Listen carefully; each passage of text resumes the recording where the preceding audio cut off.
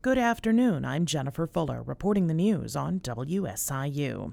Strong to severe thunderstorms, along with high winds and possible tornadoes, are expected as the calendar turns from March to April. The National Weather Service in Paducah is posting a wind advisory that takes effect at 1 o'clock this afternoon and runs through 1 o'clock tomorrow morning.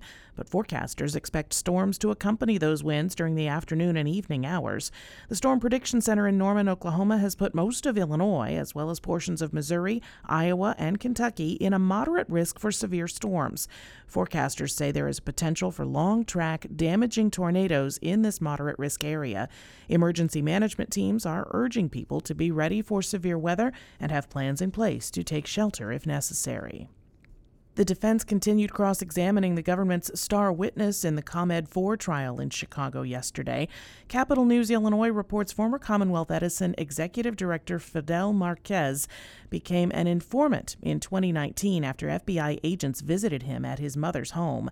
After a 2-hour conversation, Marquez agreed to begin collecting evidence against 4 of his colleagues.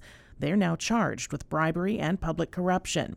In an intense exchange, the attorney for one of the defendants accused Marquez of taking a deal to save his own skin, despite not believing he did anything wrong. Marquez acknowledged that he was scared by the thought of facing federal prosecution. The trial continues on Monday. Again, we've got the threat for severe weather this afternoon into this evening. I'm Jennifer Fuller.